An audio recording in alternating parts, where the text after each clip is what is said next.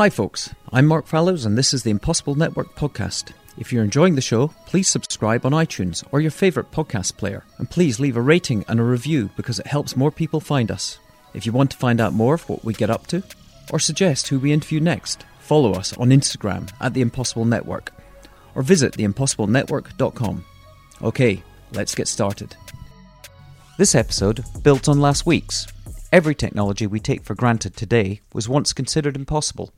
The science fiction novels, comic books, movies of the past are full of technologies from the imaginations of writers that have been transformed to science fact and reality by someone who believed what most considered impossible to be possible. I'm old enough to remember the phone-like device from Star Trek that only a few years later ended up in my hands, branded by Motorola as StarTAC. Inventions like these just took time, curiosity, dedication, creativity, and grit, built on the foundation of a good education. However, our education system, that by and large was created to teach the skills needed to serve the workforce needs of the past, is insufficient for the fast-approaching reality of the future. That's why we ask our guests what they would do to change the education system to help prepare our youth for the uncertain future. Think about this. Children entering education in 2020 will be young adults by 2035. It's on us to prepare them to remain economically and socially relevant in a world of discontinuity. They will inhabit an environment full of technologies that have not yet been invented. They will be required to solve problems that have not yet been imagined, and they will also fill jobs that have not yet been created. With the unprecedented speed and array of technological developments that promise never-before-imagined opportunities for human advancement, we need to embrace the reality that change will be the only constant. As our guest Beth Comstock stated, we need to learn to be comfortable with ambiguity, and that's a lot easier said than done. As I've alluded to in previous reflections and interviews, it's our generation's responsibility to educate our children for the world they will inherit.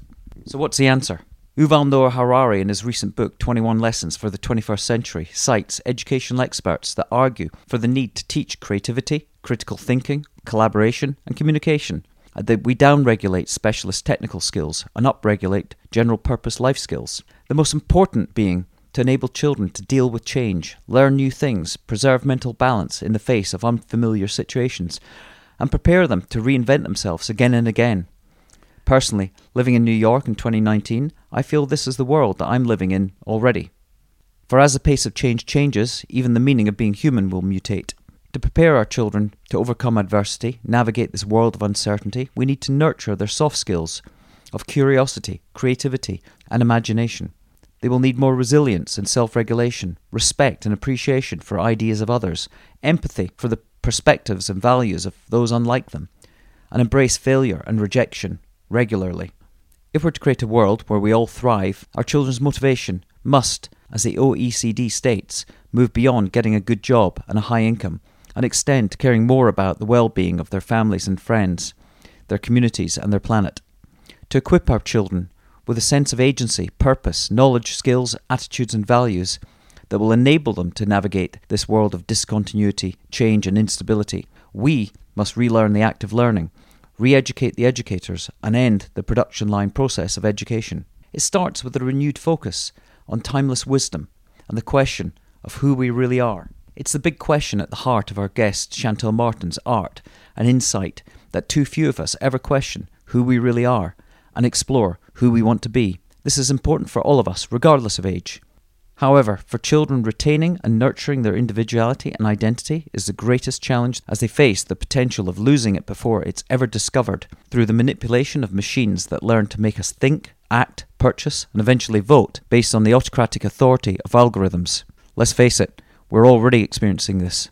Even today, as we drown in distraction and the flood of contradiction and confusing information, the coercion of clickbait is ample evidence that hacking of our minds, hearts, and humanity is already underway.